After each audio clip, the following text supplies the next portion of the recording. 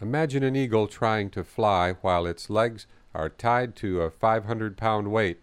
No matter how hard it flaps its wings, it cannot leave the ground. Eagles are not meant to carry burdens, and neither are you. I once read an account of how someone captured a seabird using pebbles and bread dough. The person put heavy pebbles inside wads of bread dough and then tossed them to a bird which swallowed them whole. The bird's weight progressively increased until it was too heavy to fly. It would never soar again until it eliminated the pebbles. It lost its ability to fly one mouthful at a time. That is exactly the way negative thoughts keep me from soaring. I ingest them one at a time until the burden grows so heavy that I can no longer get off the ground. Negative thoughts keep me grounded until I eliminate them. Each negative thought weighs a psychological ton, and carrying around a load of negativity is an unbearable burden. God gave me the heart and wings of an eagle. When I see an eagle in flight, I see my life as it was meant to be. I will not allow myself to be grounded by the dead weight of negativity and limitations. I will fly like an eagle. I have never seen a timid eagle. It's not in their nature. When eagles act, they act as if they cannot fail. I want to be more like eagles. When I decide to move forward, I want to move decisively. Moving toward a goal in a tentative manner doesn't make sense.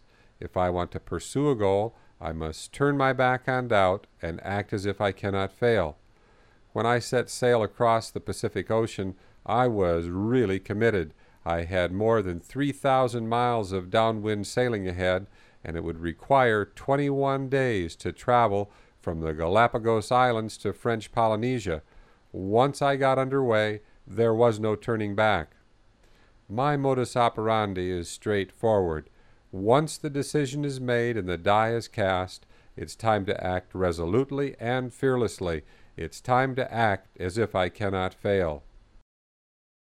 When I was in the Navy, one of my friends had the nickname the Phantom. He was always punctual and performed his duties in a professional manner, but at all other times, like a submarine, he ran silent and deep.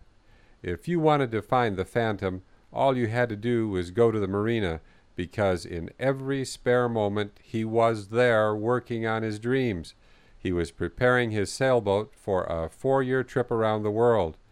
He definitely wasn't a flag waver attracting attention to himself. Most of the time he was in stealth mode, doing exactly what he wanted to do. It's amazing how much you can accomplish when you run silent and deep. The Phantom knew that he lived in a wing-clipping world, and as long as he kept his mouth shut and didn't make waves, the wing clippers would pass him by. They were too busy clipping the wings of everyone who worshipped at the altar of permission. If you ask the Phantom for advice, here is what he would say. Keep your mouth shut and run silent and deep. Become the invisible man who gets the job done and never asks for permission. I've followed his advice for many years and discovered that he was spot on.